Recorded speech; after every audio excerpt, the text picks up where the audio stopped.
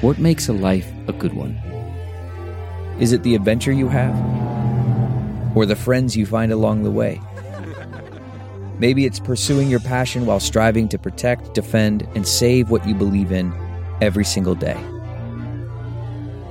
So what makes a life a good one? In the Coast Guard, we think it's all of the above and more. But you'll have to find out for yourself. Visit gocoastguard.com to learn more. The comfort of your favorite seat is now your comfy car-selling command center, thanks to Carvana. It doesn't get any better than this. Your favorite seat's the best spot in the house. Make it even better by entering your license plate or VIN and getting a real offer in minutes. There really is no place like home. And speaking of home, Carvana will pick up your car from yours after you finalize your offer. Visit Carvana.com or download the app and sell your car from your comfy place. CarMax is putting peace of mind back in car shopping by putting you in the driver's seat to find a ride that's right for you. Because at CarMax, we believe you shouldn't just settle for a car. You should love your car. That's why every car we sell is CarMax certified quality, so you can be sure with upfront pricing that's the same for every customer. So don't settle. Find love at first drive and start shopping now at CarMax.com. CarMax, the way car buying should be. Welcome to episode 328 with my guest, Charlie King. I'm Paul Gilmartin. This is the Mental Illness Happy Hour, a place for honesty about all the battles in our heads, from medically diagnosed conditions, past traumas, and sexual dysfunction, to everyday compulsive negative thinking. The show's not meant to be a substitute for professional mental counseling. I'm not a therapist. It's not a doctor's office. I'm not even a nurse's aide. I've never even driven an ambulance. I was pre-med and I am a hypochondriac, and I do like to Google. So that does count for something. But this show is not meant to, oh, shut up, for the love of God. 45 seconds in, and I am already hating myself. The website for this show is Who Gives a Fuck. It's mentalpod.com. Mentalpod is also the Twitter handle you can follow me at.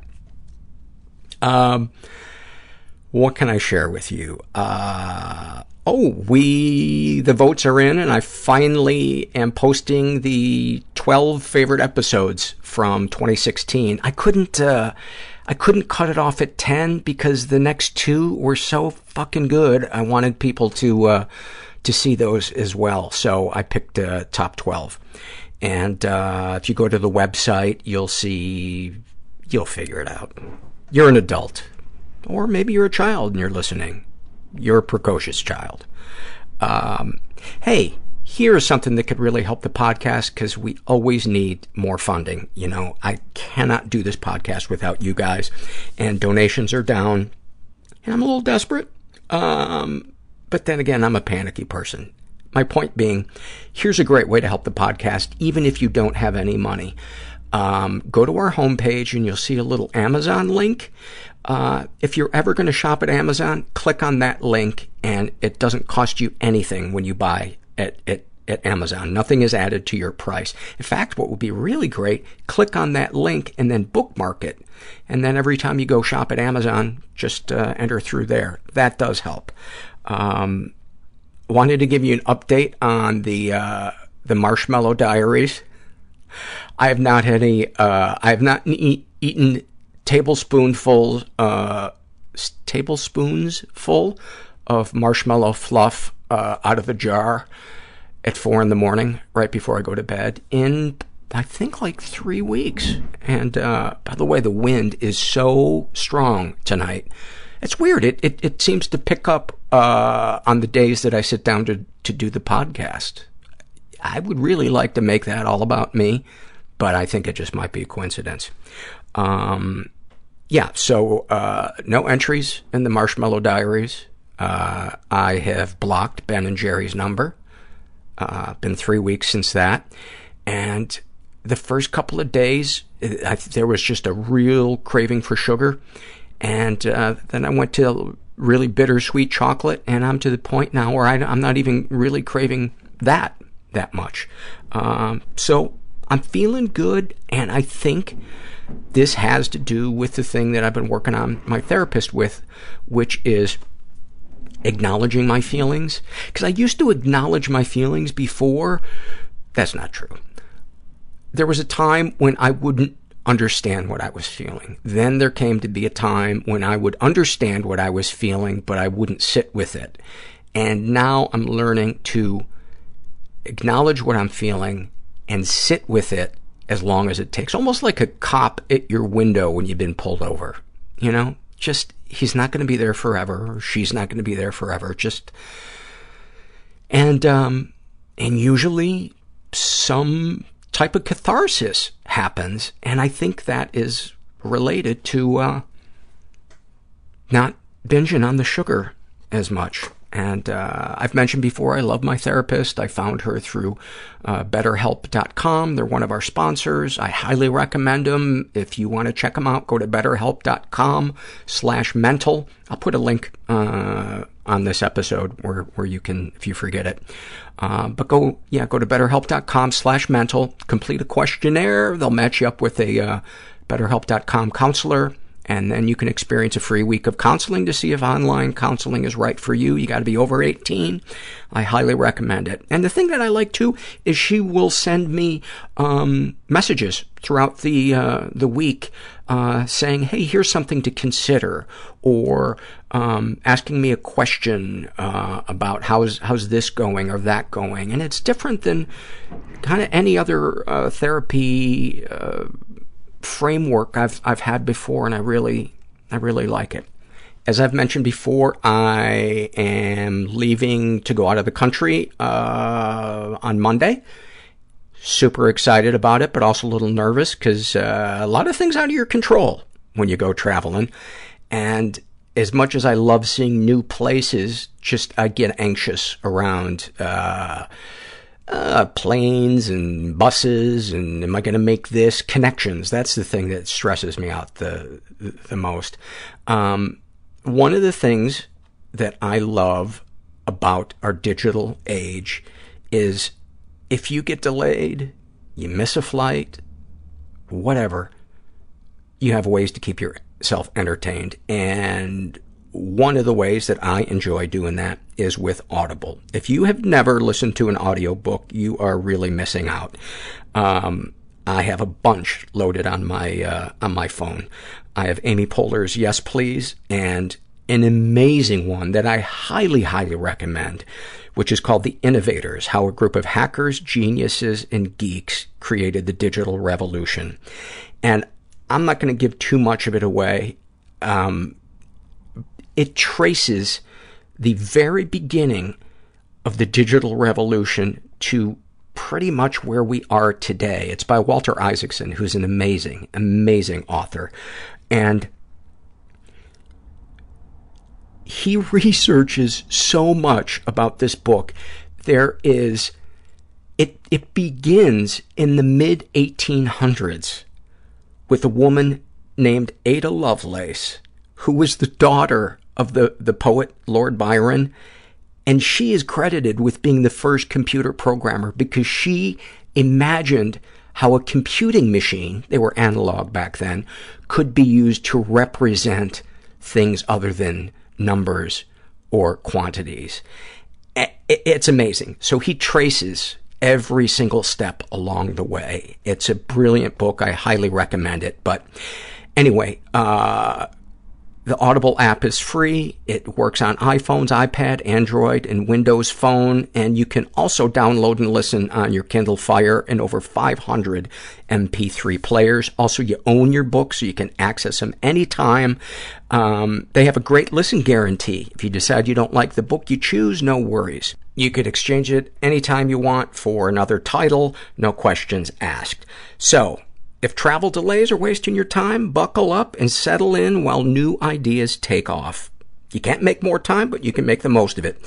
Turn your travel into something more with a free trial at Audible. Go to audible.com/mental to start now. Once again, that's audible.com/mental.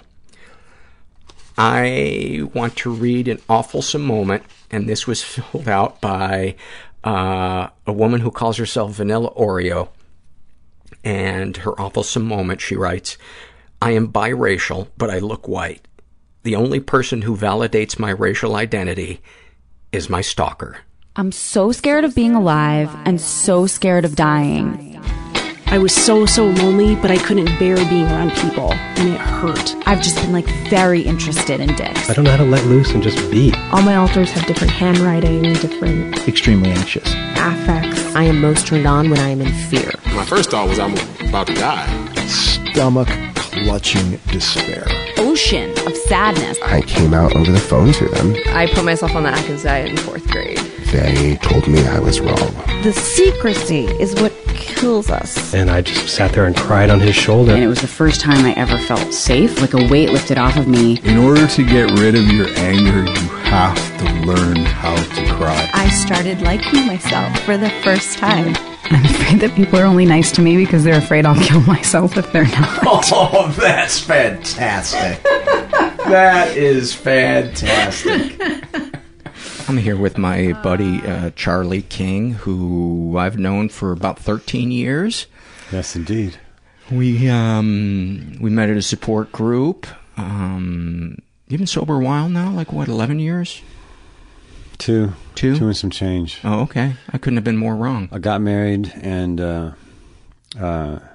it's just a long story. She was hiding the fact she was taking opiates, and I had a huge patch of arthritis on my low back, and tried one, and most people would say, I need to get a prescription first.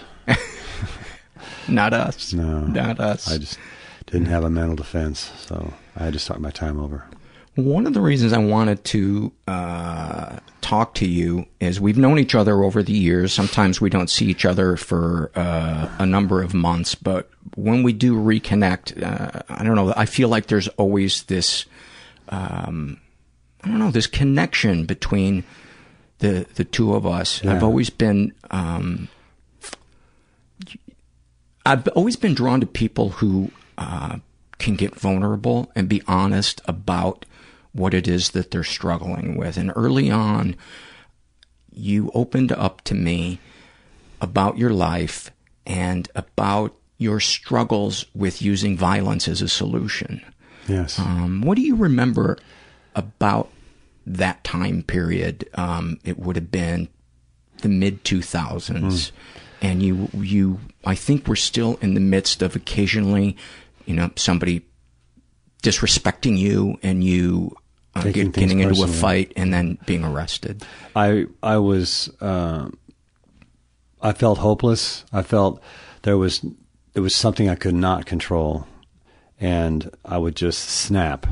And I felt like I was going to get locked away somewhere and in gladiator school and never get the help that I needed. And what's the longest stint you've done in jail or prison? 45 days. In jail? Mm-hmm. Yeah. That was in 1982. But as for my anger, I always got away except for the last one. And I think I did 8 days in LA County Jail for that one. And were these just men you'd never met before? Strangers? Yeah. Yeah. Well, one was a domestic on my wife, in which I pushed her out of the door and she scraped her head on the doorway and I locked out and I didn't know that she bumped her head and she called the police and they had me face down on the carpet and took me away. So that was a domestic. Everything I have ever done is a misdemeanor because after one punch I realized what I was doing. I said, oh my God, what am I doing this for? And I always stopped. So what determines whether it becomes a misdemeanor or a felony is the amount of damage you inflict on another person. If you just beat someone down and really hurt them, injure them gravely, it's a felony. It's a felony battery. And so you've never had a felony battery? No. It's always just been one punch, something like that. But the anger and the craziness was always there. I mean, I was the guy who would get out of his car in the middle of traffic and go back to the other car and and get him to try to get him to come out or pound on the window and stuff. And I've actually had people that knew me that just happened to be at a car wash or something and yelled out, "Charlie, what are you doing?" And it's just snapped me out of it. I looked around and I was in the middle of the street going after this person in a car, and I just turned around and looked around. I said, "Oh my God, I'm going to get back in my car now." And he just snapped me out of it. So it's almost like you go into an altered state. Like a switch flips. Can't control it, I couldn't control it. And it was a hopeless feeling. Hopeless, because you had so much shame when you started opening up to me. And I think that's one of the things that, A, interested me in you as a person, but B, also made me feel close to you because you were so gentle in your self-reflection and desire to change. And it was such a contrast with, Charlie is a physically, though you're not that tall, he's a physically fit guy with tattoos all over his arms. And just that contrast to me, was so, it just always struck me as so complex. It was. I'm not the kind of guy that likes to go on and on about himself. I mean, but this is about me, so I'm going to go on a little bit about myself. And I was born a real sweet person who was naturally outgoing. And at the age of 5, I would introduce myself to people and shake hands and speak right up and say, "Well, what a lovely house you have." And I was just a little adult. I went to a new neighborhood and at 5 years old and that would have been 2, 3, 4, 5, 6. That would have been 1967. And I just walk up and down the neighborhood, knocking on doors, introducing myself as Charles King. And do you have someone my age I could play with? And I knocked on all these doors, and I finally knocked on the right one. And she said, "Yeah, I do." And she pushed him out, and he was my age, and we're still friends today. But the abuse, the physical abuse, and my vision of love, what love is, was so skewed and so distorted, because the people that bring you into the world, if they're hitting you, and then they're pretending, then they're acting like they're your friend, and then they start hitting you again, and they act like your friend, your vision of love is going to be very distorted. Give me some examples of getting hit. This was not beat up. This was corporal punishment. This was corporal punishment. So it was very. But give me some examples, of things that you experienced and kind of involved that. Taken down in a dark basement that was unfinished. It had studs. It had no walls, just studs. A dark, scary basement, and being hit on the back of the legs with a broomstick, being beaten in the back of the legs with a broomstick, and not really knowing why. And then coming up and crying on the couch. And I mean, I can't imagine doing that to a 6-year-old or a 7-year-old. I can't imagine doing that now, but that's what both parents were doing that. And mom had a riding crop, dad had a broomstick handle. And, so when people that are supposed to love you are doing that to you, your vision of love is skewed. And so when I was 9, my mother ceased to be able to be a mother, and she went over the edge, and she never got her sanity back. She went over the edge, and she was crying, or she was catatonic, or she was laughing, or sitting there.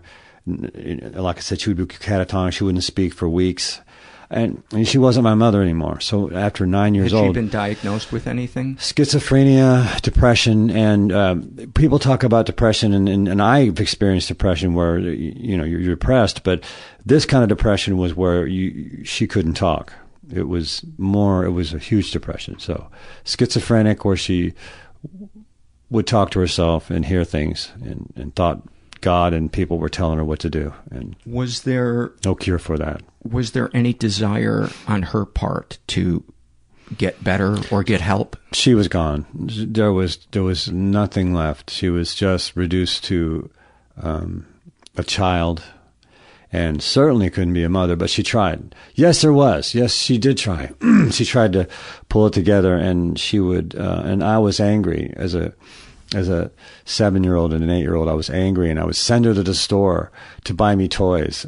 and she would come back and I'd say, "That's not right. Go back and get this." And she had no boundaries. She was just reduced to it like a child. And so I was so angry. You would send her to the store? Right, to buy me things. Because I was angry that she was not a mother. She had no boundaries. I had no discipline at all. I was not disciplined anymore. So it went from you being beaten by her to her not guiding you, even badly guiding you. No not guidance guiding whatsoever. So it was from getting, hit, getting corporal punishment all the time, to nothing, to her being ignored, completely ignored, abandoned. And where was your father? A workaholic, always working. And soon after he left the state to start a company, he was ambitious and he wanted to have his own company. So he left the state and started up this company and left me and my sister with my mom, who was very sick. So I had nothing. I had no parental guidance. No. And was your father aware of the severity of the situation? In the beginning, I'm sure he was. Yeah, I think so. But he was driven. And, I was born to two parents who had no right to have parents. They had no parenting skills whatsoever. To have kids, you mean? Yeah, they had no parenting skills. They didn't know what they were doing. They just knew how to inflict pain and scare you. And my friend, who I had knocked on his door and met him, he was my age, had two parents that had great parenting skills. His father was a psychiatrist and his mother was studying psychology, and so they both had amazing parenting skills, and the contrast was absolutely amazing. I would come over to his house like a wild Indian, foul-mouthed and just wound up to the hilt, and his mother would say, "Charlie, we don't talk that way here." And say, "Do you want to take off your coat? You're going to get overheated because you're going fast. You're going too fast here." Were you manic as a kid? I was maybe a little bit. Yeah, I was wound up, really, really wound up, foul mouthed, had no guidance, and had you become violent? Yeah, point? there was schoolyard brawls, and as a fourth and fifth grader, I had fighting skills. I had body blocks, and I punch and kick. I had a lot of fights as a young youngster. Would you generally start them? What would set you off? Can you recall any to just kind of give us some more detail of? No, I can't recall. It's been so long, but I remember having some moves, definitely having real moves, fighting moves, punching, going down to my knees, blocking someone, tripping them, getting on top, and what do you remember feeling when you would do that? What happened was I would always make friends with the people that I got in fights with. Afterwards? Mm-hmm, it was like over in a flash, and I became friends with them. And when I moved, my dad finally got the company started, and I moved from Denver to Tulsa. I moved, and it was in sixth grade. The biggest kid in the school didn't like me because I had red hair and I was a little quirky. I was a little odd, but I had red hair, and so he didn't like me. He wanted to fight me. So my first day of school, the big football player, a big linebacker kid, was punching his hands in his fist, looking at me across the classroom, like it's going to be you and me after class. And when school let out, we went down the street, and I remember jumping up in the air and punching him several times. As a 12-year-old, and he was huge, and for me, and I remember jumping up in the air and hitting him, and I won. It's because I had the heart, and we became close friends. After that we became very close. Do you feel like you need to punch me for us to become closer? No, no. I thought, and the same thing when I stopped using drugs and alcohol as a way to medicate. After a few years went by, this anger started coming up, and the drugs and alcohol kept it in check. But once I got clean and sober, it started coming up, and so here I was, 7, 8, 9 years sober and getting into fights. And so, give me before we get into your drug years. Let's go back to childhood and adolescence and give me some moments, some little vignettes that you think kind of paint a picture for the listener of who you were like, what your life was like, how you viewed the world, anything like that. Well, as a youngster, as 9, 10 years old, 6, 7, 8, 9, 10, looking back, you know, as a child, you have to just deal with what you're given. And in therapy, I was talking to a therapist, and she said, Charlie, there's no way in the world you could have processed that stuff. You know, I've seen your mother go crazy and crying all the time, or coming on to me, or... what do you mean coming on you sexually? A little bit, telling me I was cute and getting close to me and putting her arms around me and, you know, kissing my cheeks and telling me, you know, and it was very creepy. That must have been really uncomfortable. It was very uncomfortable. But when that happened, I was actually a teenager, so I knew that she was insane, and I knew, but I still remember it. But so trying to process that kind of stuff as a child, you can't process it. You just have to push it down. So I've spent a lot of time alone. I walked to the store alone. I walked up and down the neighborhoods at 5 years old alone. No, I don't see any 5-year-olds doing that today.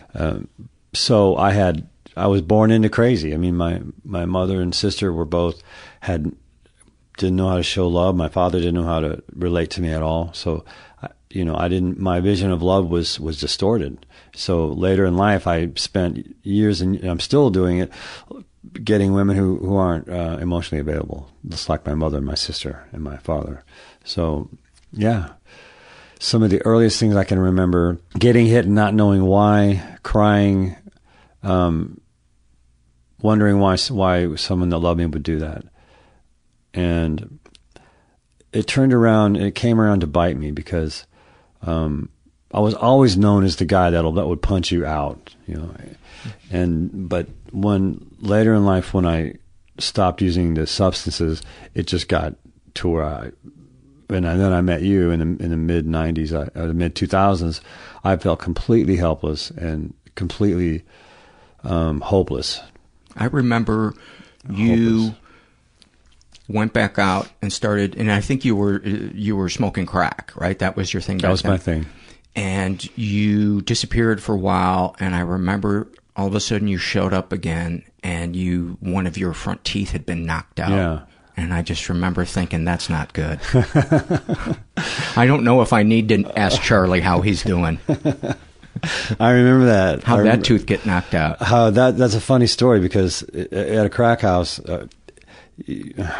I was wrapping up my rocks in a little piece of paper, plastic. And if in this crack house, if you played with your rocks too much, they stole your drugs and threw you out. You were known as a tweaker.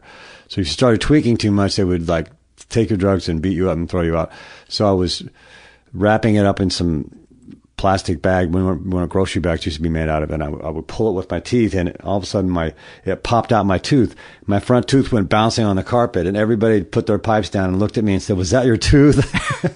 I said, "Yeah." And I got up and got my tooth and left. Left. So that's the story about the tooth. And how had your tooth become so loose? Was it a fake tooth? It was a fake tooth. Yeah, it had a little post, and it was a cap with a little post into the root. Yeah. And I just pulled on it just right, and it snapped that post. How had the tooth originally? We were playing, and my sister took my head and just pushed it down on the table and cracked my tooth in half. Yeah. My sister was a very inspirational, extraordinary person, and who could inspire people, and people named their babies after her. She had so much passion, my sister did, in the 70s, listening to all that great music of the 70s, driving around in a VW smoking joints. And my sister was extraordinary and passionate and inspired people, and she was my hero because she was my older sister, and I would sneak into her room and listen to Derek and the Dominos and the Rolling Stones and 10 Years After and James Taylor and all the great bands of the 70s, and she was my hero. And do you remember why she put your face into the edge of a table? I don't remember. She was playing, and she was... Oh, so it wasn't like a... No, it wasn't active... violent. Okay. No, she was just playing and just kind of pushed me. I don't know. She pushed me down. I don't know. Is your sister no longer alive? My sister is dead. She's passed away. And that's been one of the hardest things ever, because all of her passion that she had for life and for music, for everything, slowly slipped away as she descended into alcohol. As she descended into alcohol and drugs, yeah. And then I knew that she was an addict, and she got in control of my mother's estate when my mother committed suicide. Her parents had had a considerable estate with apartments, cash, a nice house in San Clemente by the ocean. Who had my mother's parents? Oh, I see. They came from Scotland, and they opened a toy store, and so she had a nice inheritance. Well, she got herself in control of that money, and when she got in control of my mother's estate, she got power of attorney and the houses and the money and the stocks and everything. I went into a support group to get some relief from the way I was feeling, because I was powerless. I could do nothing. She got it all. I got kind of a codependence themed support group. Yeah. Okay. It would give me some skills on how to deal with being powerless over somebody else, somebody else's addiction. And lo and behold, she ended up. Her boyfriend was a drug smuggler or something, and he attacked her, and she got a huge settlement. And she put that settlement money in with all the estate money that she got from my mother, and she had quite a bit. And so she had a nice 3-level house in Laguna Beach, right across from PCH, with an ocean view in Laguna, which was. And I was just staying in sober livings, bunk beds, and then I had an apartment, a little 1-bedroom apartment, and I remember your apartment. Yeah.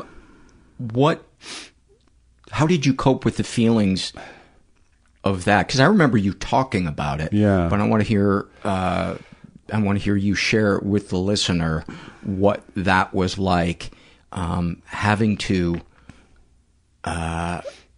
deal with the powerlessness of somebody who had done that. Yeah. To you. It was a sneaky thing, and she knew what she was doing. She was an addict, and so she got in control of it all and got the house, and then moved her heroin dealer in as her boyfriend. So he was just... Well, that's just polite. He was a heroin dealer, she moved him in. It would be rude to leave him. Yeah. So he was just a leech. He just used her, and together they shot heroin in that nice house in Laguna Beach.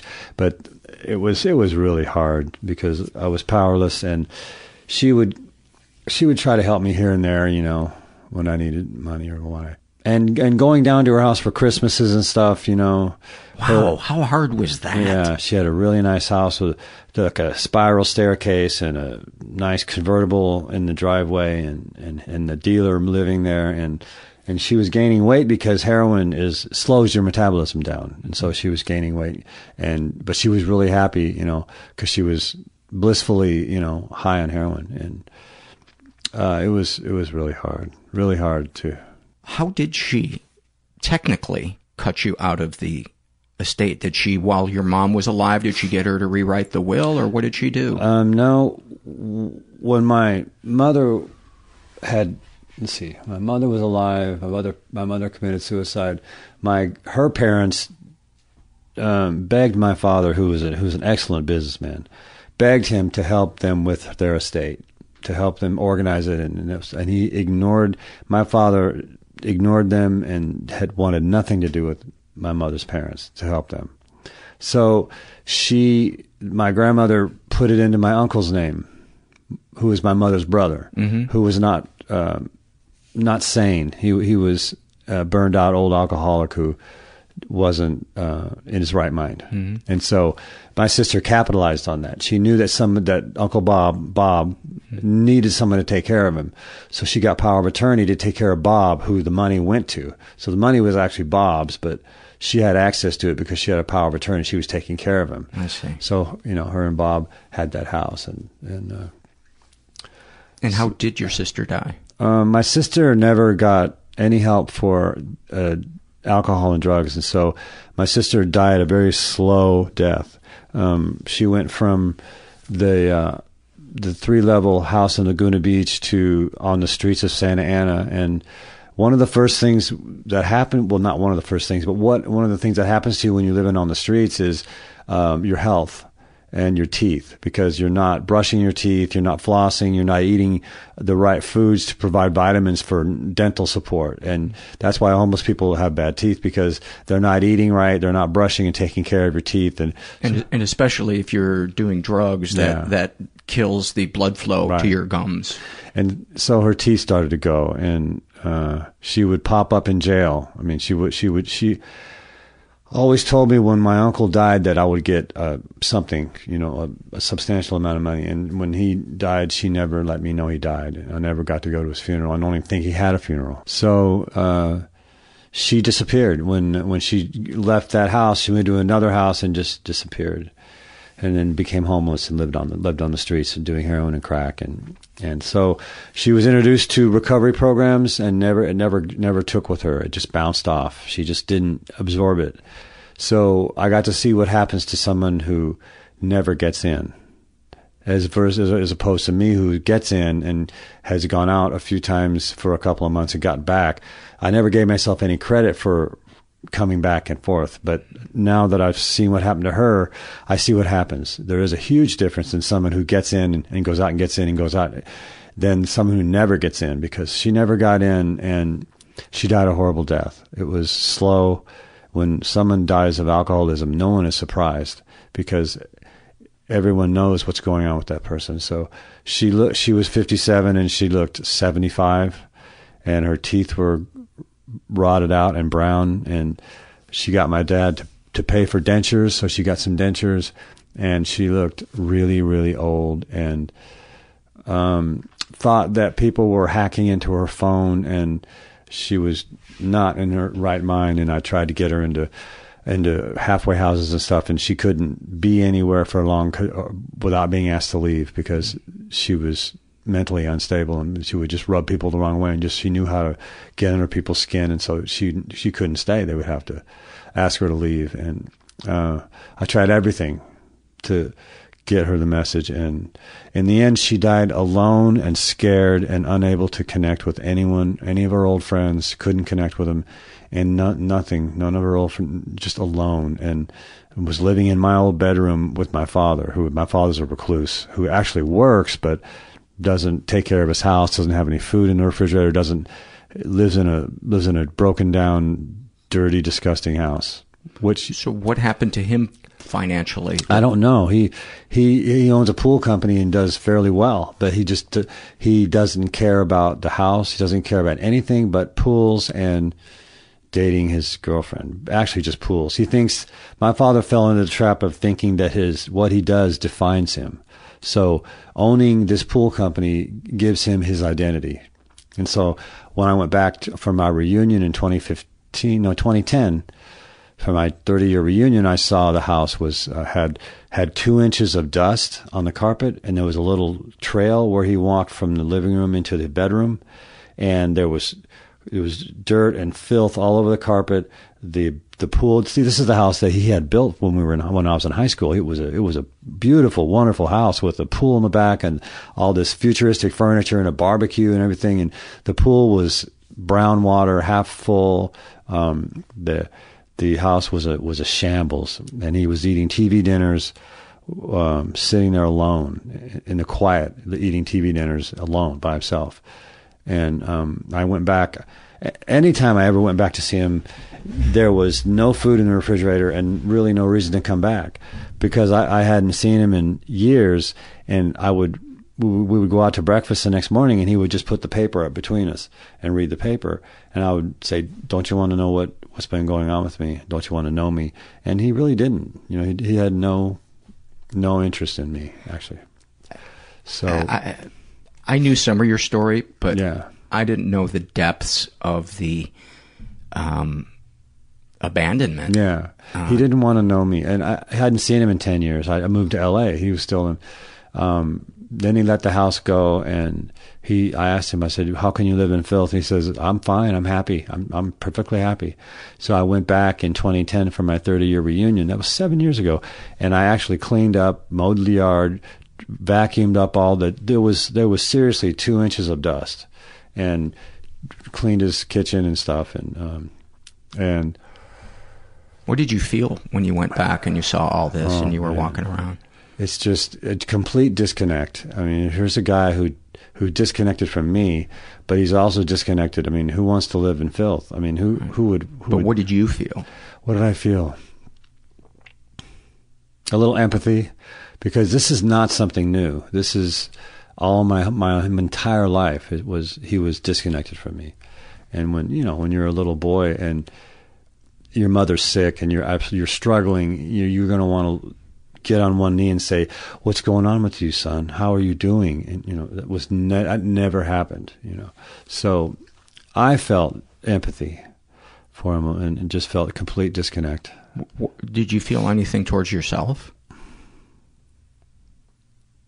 No, I'm still working on that.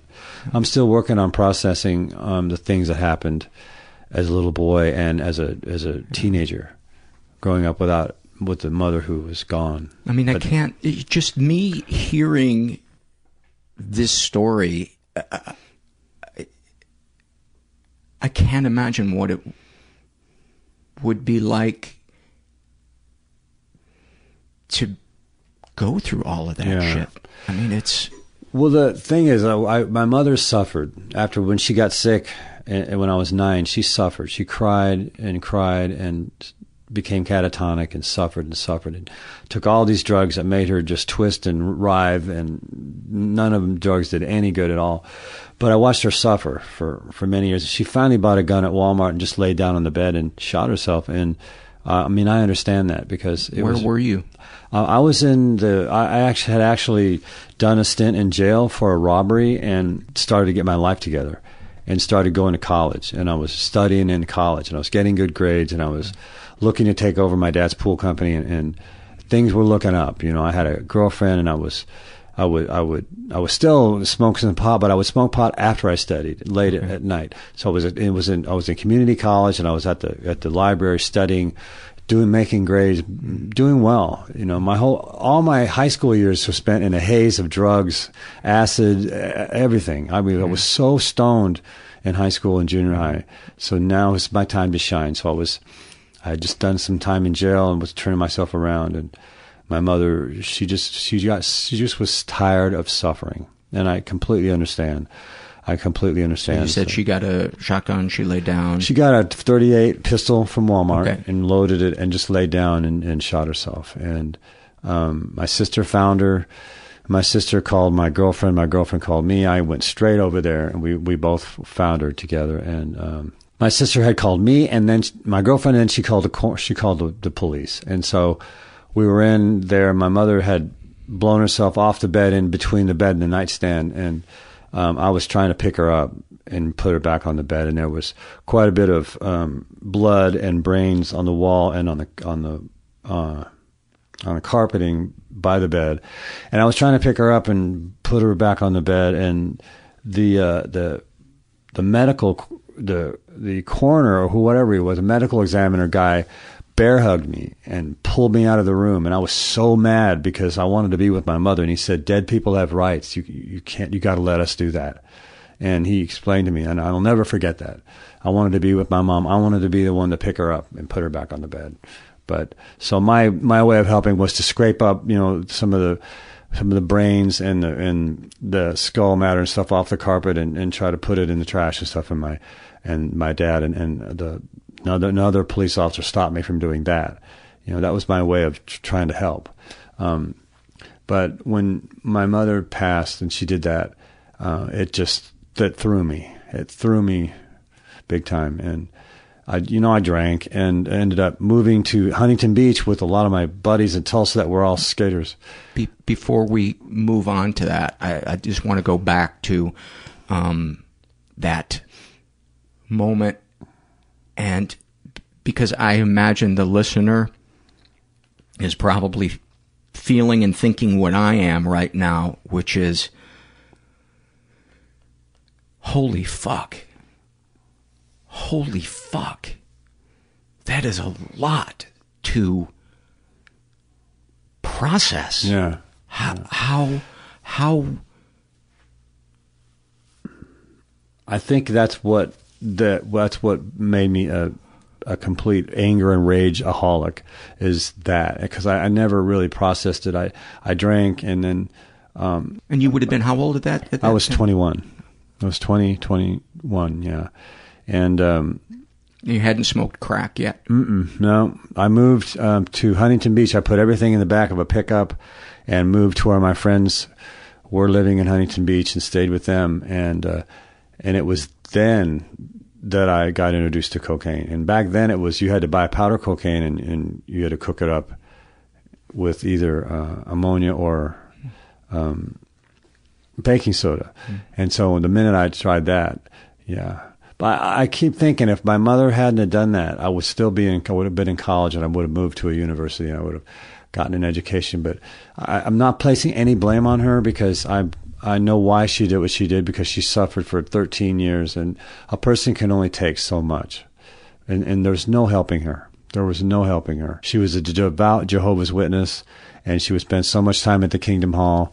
And my dad would routinely have the elders of the congregation over to the house for them to explain what they were putting into her head, what they were telling her, what was going on with my mother. And he had, you know, the elders of the congregation there regularly trying to hold them accountable for the stuff that they were putting into her head. She was trying to hold your dad accountable? No, my dad was trying to hold the elders of the Jehovah's Witness congregation accountable for what the programming they were giving her. For instance, what was some of the programming? Well, that Armageddon was coming, and that unless we were Jehovah's Witnesses, we would not be in the new system. And so that besides the schizophrenia and the terrible depression she suffered. Then she also had the notion that we weren't going to be saved, that we were not going to be with her in the new system. And that added a whole nother dimension of pain to her life. And she was convinced that we wouldn't be in the new system and that Armageddon was coming soon. And that's what the Jehovah's Witnesses teach. And so my dad, you know, would have them over and hold them accountable and say, what are you telling her? And what, you know, that's just what I remember. It's been 35 or 40 years, but I remember that. And, but I got my first hit of freebase cocaine after she did that, and I was just in a spinning. And my first one, I was an addict from my first one. There was no. What do you remember feeling or thinking with that first hit? This is. I found home. I found it. Yeah, this is it. I found it. You know, and my girlfriend at the time, my beautiful girlfriend who moved out to Huntington Beach from Tulsa with me, tried one to try to puff, you know, and then she tried it once, you know, and she would drink a little with me, but it wasn't soon after that she didn't like it. Well, she just didn't. Yeah, she wasn't an addict like that. It didn't make her world go around, but she had to leave me. This woman was a woman that loved me, that came out from Tulsa with me to be with me, and she loved me. And she said, "You're in my heart, but I have to leave you now." And I was known as the junkie. You know, back then people didn't really understand that. I mean, I'm sure there was support groups for that kind of affliction, but she had to leave me, and she still loved me, but she couldn't be with me. You know, which was the healthiest thing that she could have done for both of you. Yeah. So, yeah, thus started my my love affair with freebase cocaine, and that lasted 18 years. I mean, I somehow. When did you jump over to crack? Well, crack became. That was in 1980, 88, 89, 90. Yeah, crack really swung in big time, and we went from cooking it up in 87 and 88. And another girl I was living with had to leave me because I was going to the clubs, we were drinking, and I would bring home cocaine and cook it up and smoke it. And she said, you know, I can't be with you if you're going to keep doing this. And I kept doing this, and then she left me. So it was another girl. Give me, how long typically would you be up on a cocaine run for? It was funny not funny, but it was peculiar or interesting. In the 80s, my longest I would stay up would be one night, and then I would be coming down, and I could still make it to work. I would get high, I would stay up all night and drink, and I would still be able to make it into work. And in 91, when I got into a support group for that, I got a couple of years clean, and then went out and then I would spend 3 days up with no food, no water, just just smoking cocaine. And then from there, it escalated to 5 days up, 6 days up, 7 days up. Just smoking, not drinking water, very little water, no food, and smoking cigarettes and smoking cocaine and doing crazy sexual things. and an alternate reality. I have no idea how I survived, because the human body needs a certain amount of water before you dehydrate and die. I maybe drank just enough so my heart didn't stop. And of course, I would experience dramatic weight loss as a bodybuilder and a guy who was really lean anyway. I smoked away my body weight, my muscle, probably 10 or 11 or 12 times, and started over, sold my car for crack cocaine, and started over with nothing, probably at least 8 or 9 or 10 times, where I'd get a bike and I would get into a halfway house, ride a bike looking for a job, get a job, buy a cheap car, drive the cheap car, finally get another place. I did that probably 8 or 9 or 10 times, where I smoked my whole life away, all my guitars, smoked the car, smoked everything, and went from 180 or 190 pounds looking great to 140. And I had it down. The trick was I had to give 2 weeks, let your heart rest. You couldn't work out after a crack run. But I remember being up for 6 days, 7 days straight. I have no idea how I survived it. But my trick was rest for a week or two, don't exercise, just start eating. And once I got clean, and I think you should write a book. After 2 Pipe weeks. to Pump. Yeah, after 2 weeks, then I could start working out. Yeah. And my muscle memory, within 3 or 4 weeks, I had my body right back in top shape again.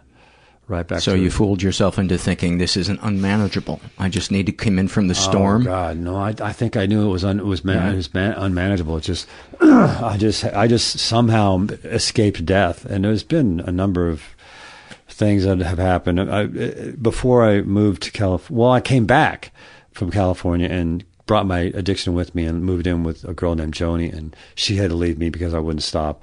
And I didn't have a place to live, so I lived with my grandmother, my dad's mother, who my grandfather had passed away, and he was a dean of the Detroit School of Law, and he was a heavy guy. He worked with presidents, and he wrote books on law that are in libraries, and he was quite a guy. He had passed away. She was living alone, and she had this pristine 1973 Ford LTD 2-door.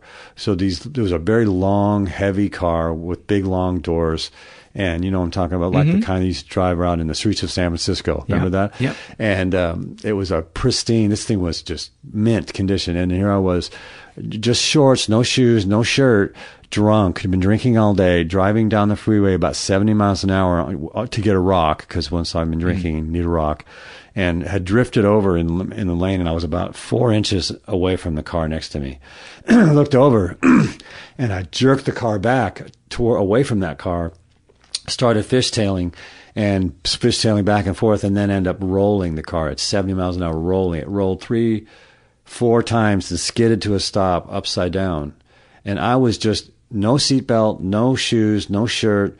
Most people are thrown from the car. They get thrown out the window or they're crushed. I just stayed right in the middle, had a little cracked rib, had a laceration on my leg. And the car stopped upside down, caught fire, and I crawled out of the car upside down and crawled over to the side of the freeway.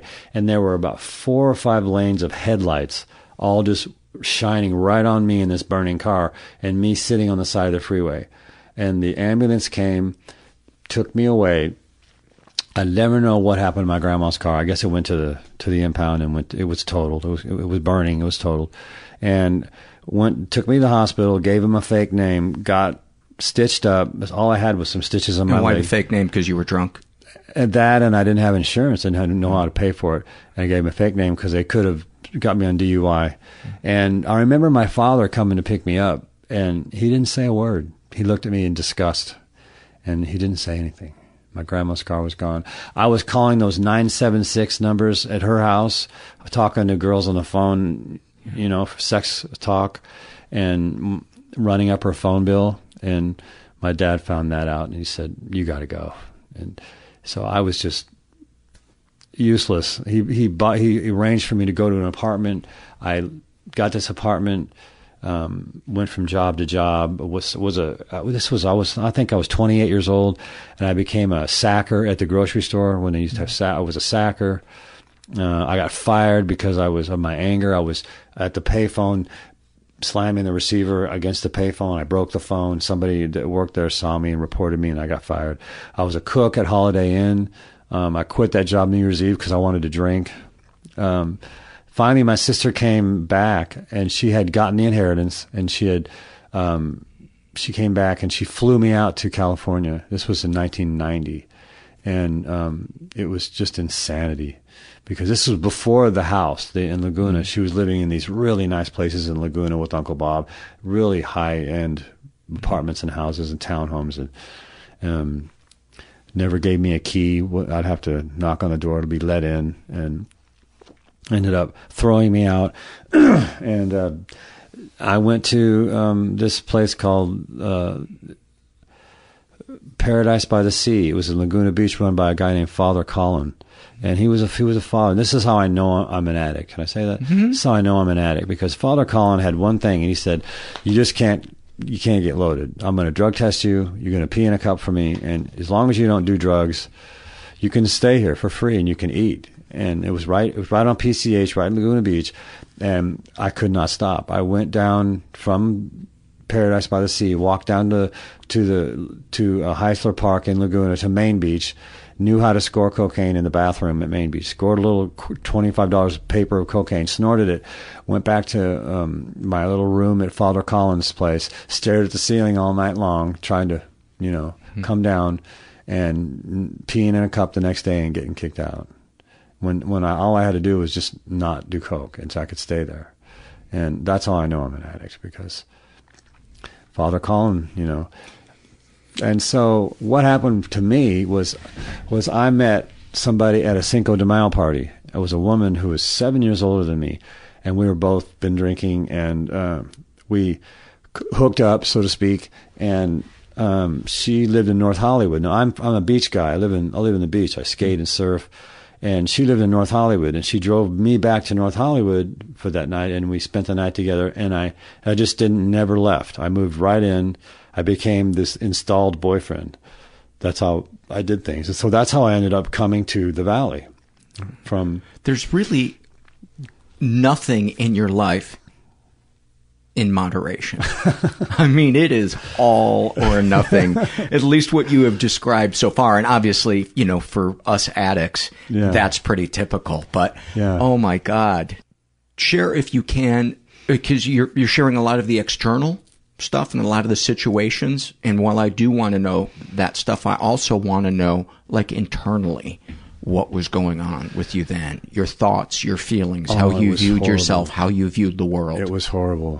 Talk about that. I was in this apartment with the girl. She had a 2-bedroom apartment, and I was smoking crack when she was at work, and I felt so low because I knew that she was coming home at 5 o'clock or so, and I would go drink some beer and sober up and just act like nothing happened, and just day after day after day like that. I felt just lower than whale shit. You are a coke addict when you're like, I got to sober up. Where's the beer? Yeah. So she was okay with drinking, and she smoked a little pot, and she was high functioning. She was, successful. And so I would have a few beers and pretend like nothing happened. And I was able to do that. And I hadn't yet had my, 2-day runs. I would just do it when she was gone. And the feelings, I felt so worthless, feeling completely worthless, not working, not contributing anything, and using this woman for a place to live and a meal, and smoking crack when she was gone. What were some of the things that you told yourself? I told myself that it's going to be okay. I'm going to get a job. And I ended up joining the Navy. Your story is... I would hate to have to flowchart your story. I ended up joining There's the not Navy. Enough markers in the world to flowchart your story. I ended up living with her, joining the Navy. Yeah. And that, if you want to hear about that, there was a whole story about that. But I felt so low about myself that I had done some collection work as a collector, a phone collector, and I had gotten a job as a collector. It didn't last very long. I got in a fight with the manager, and I got my check, and I was walking down the street, and I looked down the street, and I saw, that looks like a drug neighborhood. So I walked down there, and it was, and I got a rock, and I went back, and that's where I scored the rocks. I would have no car. I would ride the bus over to Blythe Street, Blythe and Van Nuys. There's a McDonald's there now, but it used to be the Blythe Street gang, and you know, white guys didn't go in there. There were murders. There was all kinds of. The Blythe Street gang was one of the biggest gangs in L.A., but somehow they didn't kill me. I walked in on a daily basis. I'd get off the bus. I'd walk in. I'd buy my rocks, and I'd walk back out, and they just left me alone. And I felt lower than whale shit. I felt like there was no way I could stop, and I didn't have anything to live for. So what changed for you? What helped it turn around? I think, especially internally, what helped? Just being in the company of others with whom the problem had been solved. If it weren't support group people, if it weren't for others, but feeling as low as I felt, and you know, seeing everyone else driving around in cars with jobs and just getting ejected from the Navy and going back to crack, it was extremely hard. But somehow I made it through and met the guy who was to give me a place to live and spoon-fed me the right information. And support group information. Yeah. Just healthy information, spirituality, and the correct way to think, you know, because my thinking was skewed. And this guy loved me. He loved me. He showed me love where I never have ever experienced that, because I had two parents that didn't know how to do that. Can you be more specific about what the love looked like and felt like, and what form it came in? It was somebody not trying to make me feel bad. Somebody, because my father always pretended like he didn't like me. He loved me, but he never let me know, and I was scared of him. And so I remember I got bit by a spider on my back when I was in 7th grade, and they came to pick me up. The whole family was in the Pinto, and when I got in the car, I was sure I was going to get screamed at. And my father said, "You had a bad bite, huh?" And I said, "Yeah, I had a bad bite." And I was just sure that he was going to just start in on me. So this love came in the form of being accepted as a human being, and not being belittled constantly, and not being hit anymore. And so he loved me and showed me what love was. And it was really cool because he was a music producer, and me being a guitar player and stuff, I think I had 15 years in as a guitar player at that time, and he had an artist that he was doing an album for that lived in a house in the back house. And I met this other guy who was a genius. And now he lives in Nashville, and he's a big thing. He's a big deal now. But he was a big deal then. But he was a staff writer at Warner Brothers Records, and my friend JC was doing his album, and and then I met him. Mm-hmm. And I remember JC. Yeah, and JC, and if I can say Phil Brown. Phil Brown is one of the greatest guitar players ever. Amazing guitar player. You know him? Yeah.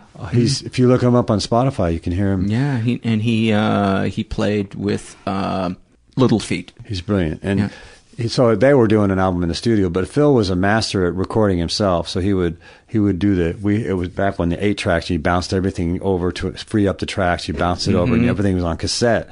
And so he influenced me. And when I got 2 years clean, JC said, "It's time for you to fly and do your thing, and it's time for you to go." And I had my own little studio and a little 4-track, and did what Phil was doing and learned how to do it and bounced everything over, and so I learned how to do that.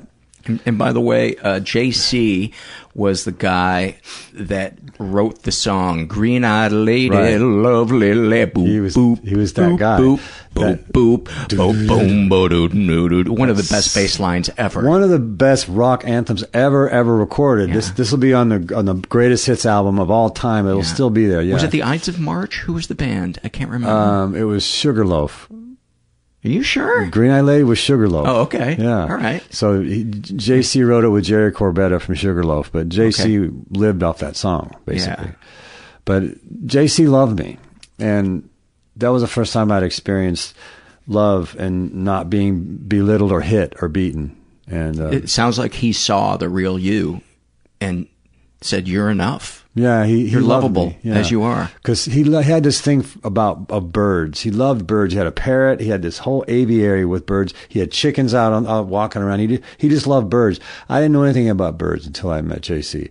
But he called me Charlie Bird. So I know he loved me because he loved birds and he called me Charlie Bird. Yeah. So eventually my sister, if I may, and my sister shows up, and my wife had just left me, and I totaled my car, and I just started this job as a telemarketer because I couldn't find a job because I have tattoos and I have all those misdemeanor battery convictions, and I couldn't find a job, so I was starting as a telemarketer, so I had to get up and be a telemarketer, and I was so distraught, and my nerves were just so raw that I couldn't let my sister stay. I should have opened up my home because I did before. I got the call the next day from my dad that my sister had passed, and we weren't shocked. I mean, it was terrible. And go ahead. When somebody dies that way, the state demands an autopsy. So my friend in the support group took me down to the coroner to get her car and her effects and to identify her. And so you had to identify your sister. Yeah, but this was after the autopsy. And when someone on the streets or in a motel or whatever, a drug addict has a drug-related death and do an autopsy, my experience is they treat you like a piece of meat. I mean, first of all, for anyone listening, you never want to see a loved one after an autopsy. You never want it. Just don't do it. And apparently they had laid her on her face and cut her open from the back because her nose was all smushed down on her face. Her nose wasn't the same. And my sister always had these beautiful green eyes. And I would always use that line when I was a younger man. I would use that line, "You have pretty green eyes just like my sister." You know, my sister had great eyes. And I wanted to see those eyes again, you know, and she was all wrapped up. I couldn't touch her. She was all cut up, and her nose was flat, and she hadn't been embalmed. She was just after an autopsy. She was just had been dead for about 5 days. And I opened one of her eyes to see those beautiful eyes, and they were not the same. They weren't the same anymore. And I'll never forgive myself for that. I should never have done that. So I spent some time with her. Stop right there. Never forgive yourself for what? For looking into her eyes, for opening her eyes. Charlie, that was a beautiful moment. I wanted to see them, and they were all spotted. They were covered in spots. Charlie, every person listening to this right now is thinking that is the sweetest gesture, that you wanted to see your sister's eyes. Yeah, I wanted to see her eyes. And how you could take that and turn it against myself. Turn it against yourself. I mean, that was like the sweetest gesture. Well, you know where I got that is from my dad, because my dad said I should never have done that, and I got what I deserved. He didn't say I got what I deserved, but you know, I was really upset after that, and he said I'm not surprised, and you know, you should never have done that. You shouldn't have even gone to see her, and you know, he just shamed me. Fuck your dad. But fuck your dad for that. I mean, your dad sounds like a really sick guy. Well, I had to spend some time with her, you know, so I did. And then she was all cut up and wrapped up, and I spent time with her. I spent time, and a song came out of it. I got this song out of it, but it was, I don't think I should have gone, because that's the last image I have of my beautiful, extraordinary, passionate sister who lost all her passion from the disease of alcoholism. It all went, and she was just existing, and she had nothing. And it was extremely hard to see that, to see her like that. Let's have the next thing, and I think we'll wrap up after this. The recovery from rage? Yes. Yeah, let's go there. I was hopeless, and can I say that our interaction together? Yeah. I was hopeless, and you had sent me to your doctor, who got me on some medication. My psychiatrist. That helped me. It helped me sleep. It actually helped my life, but I continued to act out, and I continued to rack up battery charges. I have 6 battery convictions. They're all misdemeanors. And that's not counting the ones I got out of, because I learned how to get out of them. I knew how to get out of them. And I had one where my girlfriend, she was sober. She gave me up to the police and said, well, I have to be honest in all my affairs. So I gave the police your name and number. So they were calling me. But it wasn't her who you had. No, it wasn't her. It was, we were just at a concert and somebody got in my face and stuff. But where was I? Oh, the recovery from rage. Yeah. I was hopeless, and you had helped me, and I continued to rack up batteries. And what saved me, this is what turned it around for me, is moving in with somebody, an alcoholic woman who was being racked by the disease through eating disorder, through spending disorder, through opiate disorder. She would spend money on things that she had no business buying. So many pairs of shoes, so many shirts. I could just see that she was, and her mother was paying off the credit card. So she was just in this codependent thing, and she was buying stuff that she had no business buying. She had so much of everything. It was just a pure addiction. But this woman would say things to me just to hurt me. And she would say things to hurt me, because that's what she does. She hurts the people that she loves. And I used to freak out and like throw bottles into the TV sets and grab a television and throw it across the room and grab her and shake her up and pull her hair. And I used to do things just to get back at her for being so mean. And after I got out of jail, when I went to jail for domestic violence, I realized we moved back in together. And she continued to try to hurt me, because that's what she does. But she was just a roommate to you? No, right? We were back together. We were back together, husband and wife. The woman, the coma. Yeah, wife. The coma wife. The coma wife. Yeah, I had a domestic violence, and she's the one you pushed through the door. She's the one I pushed through the door, and she bumped her head on the way out, and so. But being married to an addict that would do anything to hurt me is what made me grow up, because I finally grew up and I finally realized that this person is saying these things and it's not about me. She's saying these things and it has nothing to do with me. It has to do with her and her evil mother that she still was using for support and had a huge, terrible enmeshment with. She should have been broken free from that, but she had an enmeshment with this terrible mother who, and she would say anything to hurt me. And I just couldn't, it was just so over the top that I realized that she was saying things to me to hurt me, and it was nothing to do with me at all. Nothing. It had all to do with her. Oh. So I learned how to say, I'm sorry you feel that way. I'm going to go over here now. And I just stopped reacting. I stopped yelling. I stopped everything, and I just stopped. I just stopped. Where did you learn that? I learned that while I was living there with her when she was saying mean, evil things, and she ignored me. Not only but who had taught you this, or did you just pick it up on your own? I picked it up. I picked it up on my own. That's a big leap. I said, me going against her and yelling back at her and throwing things at her and breaking TVs isn't helping. I've got to find something else. It depends on what was on TV. It wasn't helping. Okay. So I devised this thing. I said, look, I've just got to realize that it's not about me. I've got to stop reacting. I've got to let it go, because it's not about me. It's about her. It's her opinion, and she will say anything to hurt me. I had the CD of me speaking, and I was a good speaker.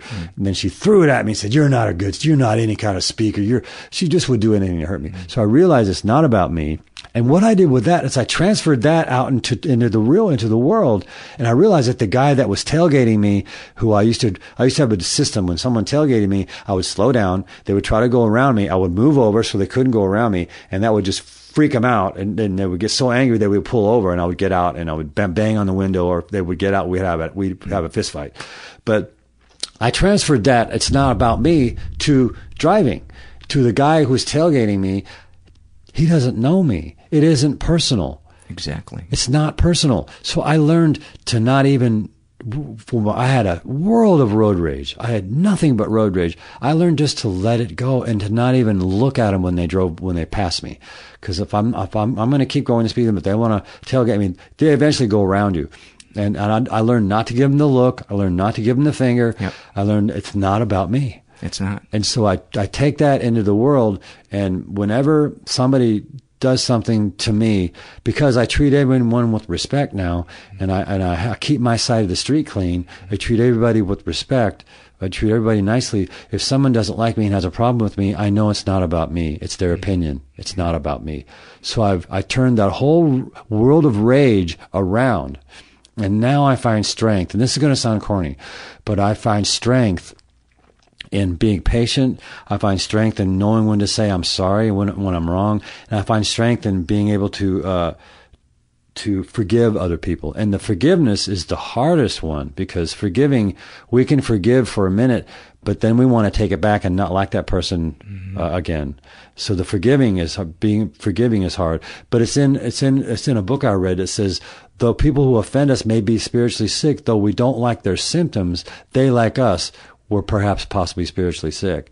So I took that into the world. The driving is completely a whole new thing for me, because it's not about me. They don't know me. It's not personal. So here was this guy. He didn't want to stop. He didn't see me, so he almost hits me. So I get by, and he stops just enough to let me by, and then he guns it right behind me. And then my mistake was I went to old behavior, and I looked back. I gave him the look. I should have just ignored it, but it was such a close call that I looked back and I gave him that stink eye look. And he said, "You got something to say?" And then he kept going, and I stopped the bike, and I did something that I don't do anymore, and I slipped up, and this is a mistake. I said, well, maybe I have something to say to this guy. I mean, I didn't want to hit him, but I wanted to be right. Yeah. It was that need to be right, which I've learned not to do. It's a state of insanity. I want to be right. You wanted to change him. Or to let him know. Yeah. So I said, maybe I have something to say. So I rode my bike where he went, and I found his car, and he had pulled over in front of the dry cleaners, and his father got out. And so I pulled up, and I said, "Hey, remember me?" And his father got out of the car and came around with a handful of shirts and clothes to be dry cleaned. And he said, "I'm the father. What's wrong?" And I said, "Well, wait a minute. You're not the one behind the wheel. He is." And he said, "No, I'm the father." Meanwhile, the driver is this 23-year-old guy, unshaven, and going berserk, screaming, yelling, calling me every name in the book, saying he's going to get a baseball bat out of the thing to get out of his face. I was about 20 feet away from him. Get out of my face. I'm going to get a baseball bat. And he was just screaming, yelling. And the father was saying, "I'm the father. I'm going to handle this." And I leaned into the father, and I said, "How did he get that way?"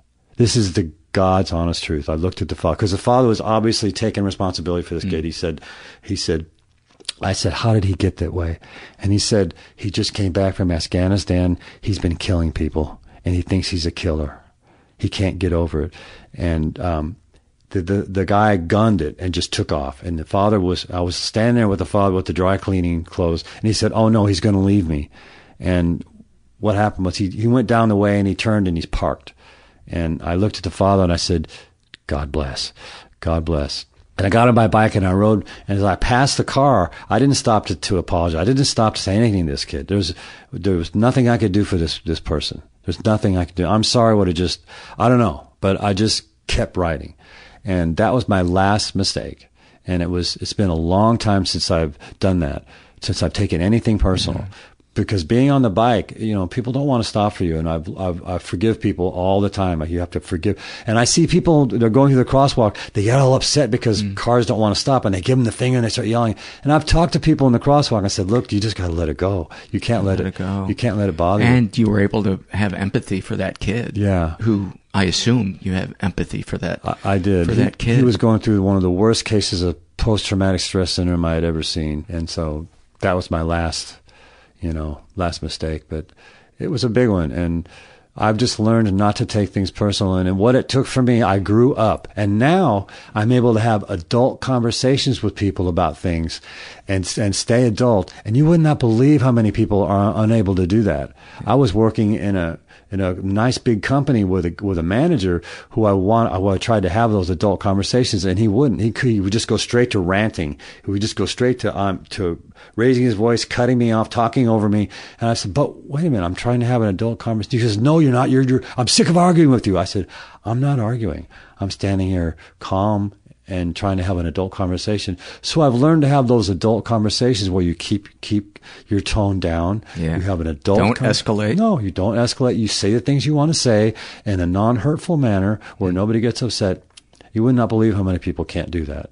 It just fries their brain. And the great thing is that you're not the person doing that anymore. I'm not You're the person doing person. that. I don't know how but I think it was being married to somebody who was that sick and that eaten up by the disease of addiction, seeing her try to hurt me so many times, and the length that she would go just to hurt me for no reason, because she was hurting. So I finally grew up, and now I wouldn't think of putting my hands on anybody. It wouldn't cross my mind. And I hit the heavy bag. I do boxing. I hit the bag. I've got, I know how to fight, but I would never even think about doing that to somebody, because I finally grew up. It finally happened, Buddy, thank you so much for sharing your story, being my friend. And, thank you for all you've done for me. You're somebody that from day one was into service work and helping people from the start of when I met you. And I have seen you before get completely vulnerable and have no self-pity whatsoever and be completely in the solution. And that is a shining example for the people around you who are suffering from the same malady. Well, let's wrap this up before you start listing the bad things about me. Okay. All right. But thank you for all you've done, too. I love you, Charlie. I love you, too. What a sweet, sweet man. Before I forget, I want to mention this episode will soon be transcribed and available on our website. Many thanks to Accurate Secretarial for donating their time and helping out the show by doing that. Are you hiring? Do you know where to post your job to find the best candidates? Because posting your job in one place isn't enough to find quality candidates. If you want to find the perfect hire, you need to post your job on all the top job sites, and now you can. ZipRecruiter already has 9 million resumes you can search through in their database. You can add multiple people to your account to make it the most efficient for your team to find the best hire. With ZipRecruiter.com, you can post your job to 100-plus job sites, including social media networks like Facebook and Twitter, all with a single click. ZipRecruiter's handy website shows trending career fields, cities, and searches. Find candidates in any city or industry nationwide. Just post it once and watch your qualified candidates roll into ZipRecruiter's easy-to-use interface. There's no more juggling emails or calls to your office. Quickly screen candidates, rate them, and hire the right person fast. And if you run into any issues, don't worry about it. ZipRecruiter's friendly and human support staff is ready to help. So right now, you guys can post jobs on ZipRecruiter for free by going to ZipRecruiter.com/first. That's ZipRecruiter.com/first. One more time. Let's do it the third. ZipRecruiter.com/first. I got an email from somebody that brought up a really interesting topic, and it was, how do you know when something is your issue or the other person is really being annoying? And I'm paraphrasing, but that was essentially, wanting to know whether or not your resentment is justified. And I wrote back and I said, I don't think the other person, their flaws need to be figured into your resentment. Just because someone is flawed doesn't mean it's healthy to hang on to that resentment, because it's not about determining necessarily who's right, as much as it is about letting go of the negative emotions. That's not to say that you shouldn't say, hey, what was the appropriate thing that was done by you or to you. But for me, the real thing to try to get out of examining something is what feelings were brought up in me by this conflict or passive aggression or whatever it is. And for me, what I usually look to get from it is clarity on seeing something in them that I also have in me. And that helps me have compassion for them, because I can't judge somebody when I truly know I share the same flaw that they do. And that, for me, releases the anger. Because then I'm reminded of how many people gave me a wide berth when I was stepping all over people's toes and just oblivious to how selfish and hurtful I could be. It's really about getting to what the fear is underneath the situation, because when I'm scared, man, that's when my flaws flare up. And it's usually just like the person I'm resenting. And there's a saying in support groups that if you spot it, you got it. Now, that's not true all of the time, but for me, about 90% of the time, if I really break it down, what I am hating on somebody for is almost always something that I hate about myself. And that doesn't mean that I'm going to go ahead and be a doormat, but tempering it with some degree of compassion for that other person helps me deal with the situation with moderation, diplomacy, and timing. Timing is huge. Sometimes waiting until the next day to say something can make all the difference in the world. So I hope that made sense. And if it didn't, you know what you're free to do. You know where to go do it. And you know which finger to do it with. This is a happy moment filled out by Will, and he writes, I love ones like this because they're so subtle. And Will writes, raking the leaves in late November. It was a clear afternoon, and everything had a sort of glow about it. I'd spent most of the day watching Portishead music videos and having discovered their music the night before. This was from years ago, he writes. I felt like a lot of my discontent from the past year had just lifted off me, and everything felt really clear and beautiful. Words can't really explain it. Thank you. Thank you for that. I love moments like that. And then part of you is like, why does this feel so good? Why do I feel better here raking leaves in my backyard than I did graduating high school? There seems to be no rhyme or reason. I think the answer is because you're not surrounded by a bunch of assholes when you're raking your leaves. That was Mean DJ popping in. Mean DJ voice, turning everything negative. This is a Shame and Secrets survey filled out by a woman who calls herself Call Me Anything. And she is bisexual, in her 30s, raised in a pretty dysfunctional environment. Ever been the victim of sexual abuse? She writes, yes, and I never reported it. She writes, my mother had no sexual boundaries. She often walked around in, quote, long T-shirts with no underwear. Every time she bent over or reached for something, her unshaven bush would be visible. She would also make excuses to be in the bathroom at the same time as you. She seemed to like watching people use the toilet and would also take the occasional peek at you in the shower. She liked us watching her nude and using the toilet as well. She would use everything from, I'm just putting towels away, to, I just needed to ask you a quick question. She couldn't ever explain why she couldn't wait until she was finished using the bathroom to speak to us, or why the towel would sit folded on the downstairs table all day and just needed to be put away at the very moment that someone was getting into the shower. When my brother and I were old enough to start locking the bathroom doors, we did. This led to many yelling fights for a week and the threat to remove the doors of the bathrooms if we continued to lock them. That is so fucked up. That makes my blood boil. And by the way, this is so common. And most people don't even realize it. Their body registers it. They feel angry and disgusted and unsafe when it's happening. But we have been, this is a thing that is common. And I know so many people after I started sharing about the things that happened to me.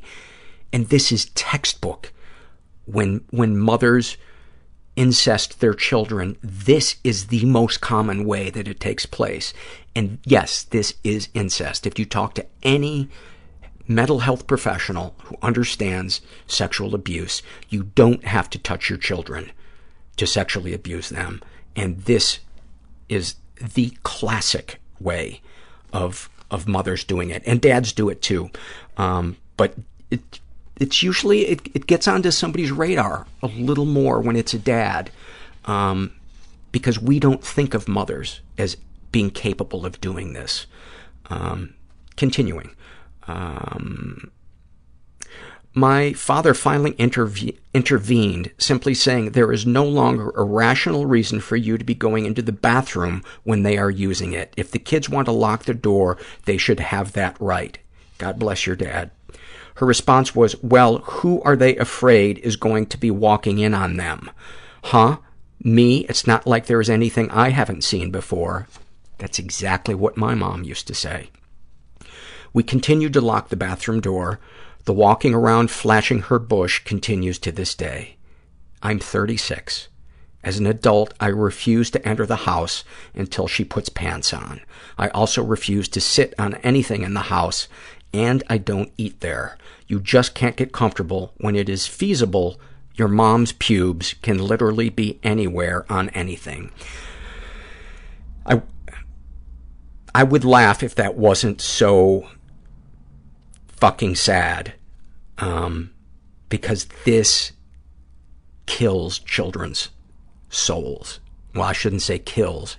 It wounds them deeply. This affects their ability to trust, to be intimate with somebody. And,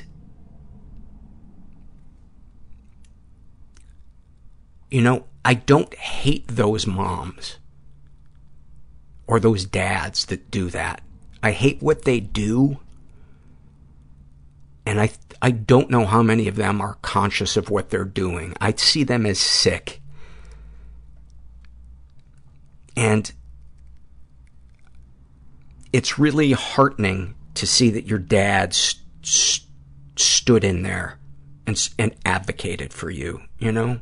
That, and it's so awesome that you have set a boundary that you won't enter the house if she doesn't have pants on. That's huge. That's huge. And if the person who is reading this wants to be connected, who filled this out wants to be connected to some support I know of around this issue, contact me, and I will talk to you more about it. Or somebody hearing this read is like, oh my God, that is my story. Contact me through the website. To the question, have you been physically or emotionally abused? Yes, to both. My mother is an untreated borderline. When my brother and I were younger, she would make up imaginary offenses that we were to be punished for. She didn't believe in timeouts. She would categorize her parenting style as strict, but I have come to learn that is code for I beat my children. At the age of 9, my mother was in a rage and needed to get it out.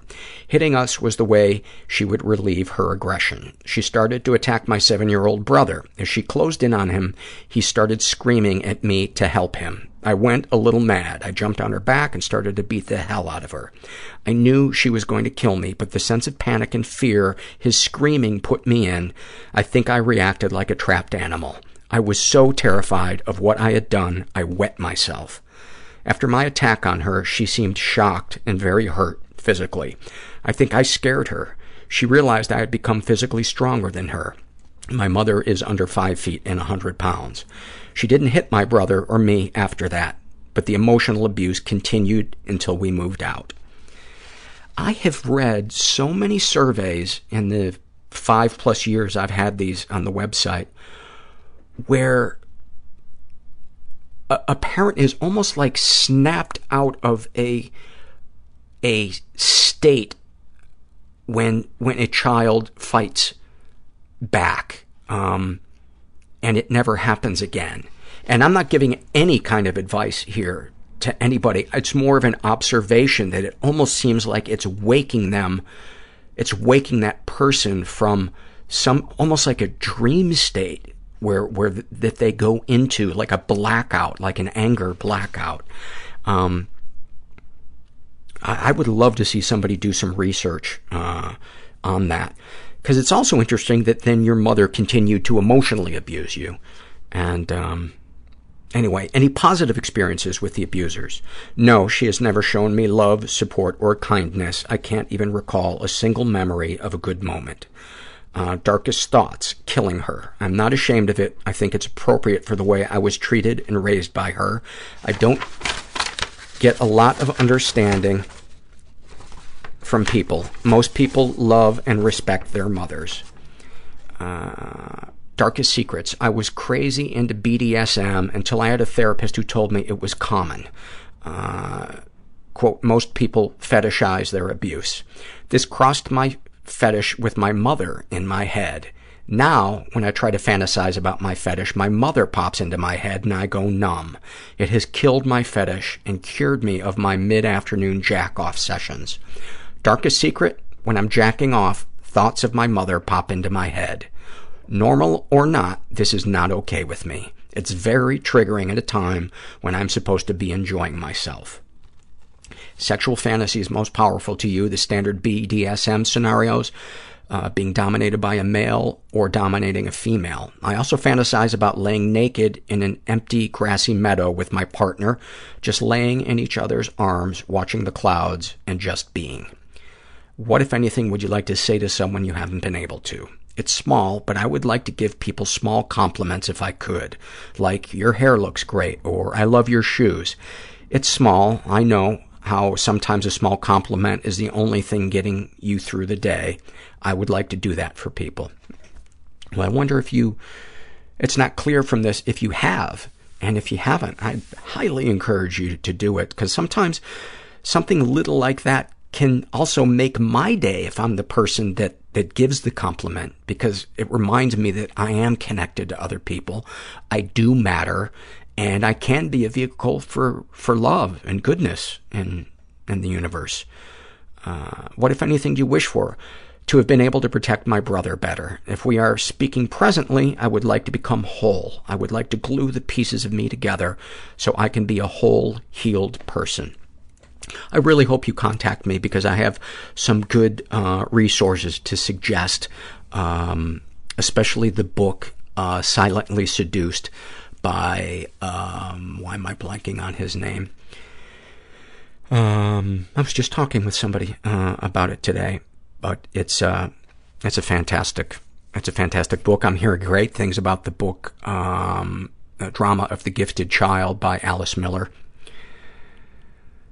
Have you shared these things with others? Yes, my partner, therapist, and psychiatrist know all of it. I have shared in my thoughts and feelings to my mother. She was a little surprised that my hate for her was so complete and raw, because she forgave her parents for their abuse, and she had it a lot worse than I did. That's interesting that you shared it with your mom, but you didn't really say how she reacted to it, or maybe I didn't glean it from this. How do you feel after writing these things down? It was triggering. I still hold a lot of hate for my mother. I know she is ill. The thing I can forgive her for is she knew it and knows it. I wonder if she meant can't forgive her for. She also has the means to get help. She doesn't want to, because she/we are not worth it. Is there anything you'd like to share with someone who shares your thoughts or experiences? You can fix them, take it back, or make it right. You can only, I think, again, she meant to type can't. You can't fix them, take it back, or make it right. You can only keep yourself safe and give yourself time to heal. Any comments to make the podcast better?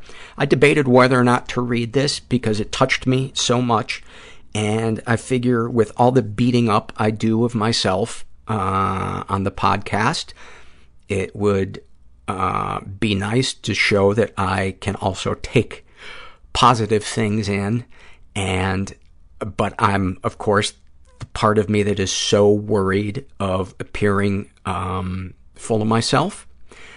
I debate whether or not to, when people compliment me in the surveys or in emails, a lot of times I won't read that aloud, but every once in a while I like to. And she wrote, "You rock, Paul. Keep it up. I would like to send you a thank you. I fall into the serial killer/murder documentaries when I'm down. I was looking for more audio material when I came across your podcast. After following you for a few months, I believed I would benefit from therapy. I'm a few years in. I've had great success with managing my PTSD and have been diagnosed with hypomania. I've been on meds for a year and haven't been more stable and happy in my life. I know you get thank yous and you've changed my life, but think of this. I am an unknown, random person in the world who heard your voice one day, and it completely altered the path my life was on."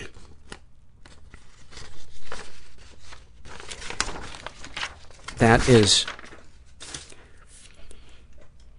such, like when I'm having a really shitty day and I read something like that, it helps snap me out of, for one, it feels good, but two, it snaps me out of the sickness in my head, which convinces me this is all about you. You're cut off from everybody, and that's one of the biggest lies our brains make us think, is that we are this island trying to survive, and we're not. I was at my support group tonight, and my favorite support group, and somebody posed the question, what brought you here? You know, what was the final straw that brought you here? And when it came to me, I said, I knew that I was going to kill myself if I didn't. And I didn't want to come. But there was a part of me that knew I had more purpose in my life. And I didn't want to throw that away. And I didn't want my last minutes on earth to be filled with shame. And I also shared that if I were to die tomorrow and was able to express any thoughts before it, knowing what was coming, after everybody had cleaned up the feces, I'd give them a nice hug, thank them for cleaning up the feces. But in all seriousness, yes, I would be scared, but I think I would feel peace about what I had done with my life. I would have wished that I would have started it sooner, but, you know, I wasn't ready to see how much of an asshole I was and how selfish I was. And I couldn't see the abuse that was going on around me and the abuse that I was raised in. But if I hadn't gotten to the point that I knew I was going to kill myself and I didn't want to throw my life away, I wouldn't have gotten help. And if I hadn't gotten help, I wouldn't have been able to do this podcast. And if I hadn't been able to do this podcast, she wouldn't have been able to hear it. And she might have gotten to therapy eventually. But to me, that just shows how interconnected we all are. It's just on a scale that we can't readily see. So we forget. I forget. Maybe I should just speak for myself. This is an awfulsome moment filled out by a woman who calls herself Am I Helping? And she writes, I couldn't decide if this would go in this category or the struggle in a sentence one. I'm a senior in high school, and every senior at my school has to do a big project on whatever they want. I have in the past dealt with the basic high school starter pack: anxiety, depression, self-harm, and suicidal ideation. I wonder if there's a patch for that. So I thought of focusing my project on mental health. I had to interview a lot of people face-to-face for this project on their personal struggles. One of the people I talked to was a friend of mine. She was trying to say why she began cutting and was responding to the question, why don't you just stop hurting yourself? She said, it's not like you just stop. It's got a fucking futon in your mind. It'll sometimes just come, walk in, fold it down, and spend the night. You just have to deal. At that moment, we were both laughing at the metaphor she used about the dark topic of self-mutilation, but I couldn't relate to her more. Thank you for that. That's beautiful. That's kind of really this podcast in boiled down into a sentence. And finally, this is a happy moment filled out by a non-binary person who refers to themselves as, as Hurricane Kitten Surprise. And they are 16. And they write, my family is hella stressed right now. My dad just quit his job and money is getting tighter. He's been gambling several nights a week lately. I've stopped asking where he's going. I haven't had a meaningful conversation with my parents or siblings in years. I don't feel like a functional part of the family unit. I'm not out to my parents, and I feel incredibly ostracized at times. So, understandably, I get tremendous anxiety when I found out that my dad and I would be traveling alone for 3 days during spring break. In particular, during the second night of vacation, my father took me out for a nice dinner and said he wanted to tell me something. I braced myself for the worst. He knew I was queer. He was getting divorced. He had a gambling addiction. The answer was nothing I could have predicted. He said he'd been dealing poker every week in order to set aside money for me to go to therapy if and when I needed it. Although I just replied with a quiet thank you, in my head I was forgiving him for every late night, snarky comment and angry insult we had exchanged in the past year. We may not be perfectly functional, but we know how to love. I may not be perfectly whole, but I'm not wholly broken. Thank you so much for that. What I love about that, too, is it's such a realistic portrayal of what getting healthier looks like in a family. It's never on the timetable we want. It never takes the form we predict. And so much of it is just about trying to be in the moment and be diplomatic without being a doormat. And sometimes that's so hard. But what a lovely, lovely moment. I appreciate that. I hope you heard something in our episode that stuck with you. I hope you heard something that brought you comfort. I hope you liked hearing Charlie tell his story as much as I did. Like might be a weird word because some of it was so painful. And, but my God, what a spirit that guy has. And, you know, as I always like to say, I hope that if you're sitting out there listening and you think you're alone, you've realized that you're not. And that there's hope, because help is all around us. We just have to reach out and ask for it. And I'm so grateful that I did, because now I have you people in my life. And it really makes my life beautiful. It really does. And I never thought I would hear those words coming out of my mouth. And thanks for listening. Everybody I know is bizarrely beautifully fucked up in some weird way. Bizarrely beautifully fucked up in some weird way. Bizarrely beautifully fucked up in some weird way.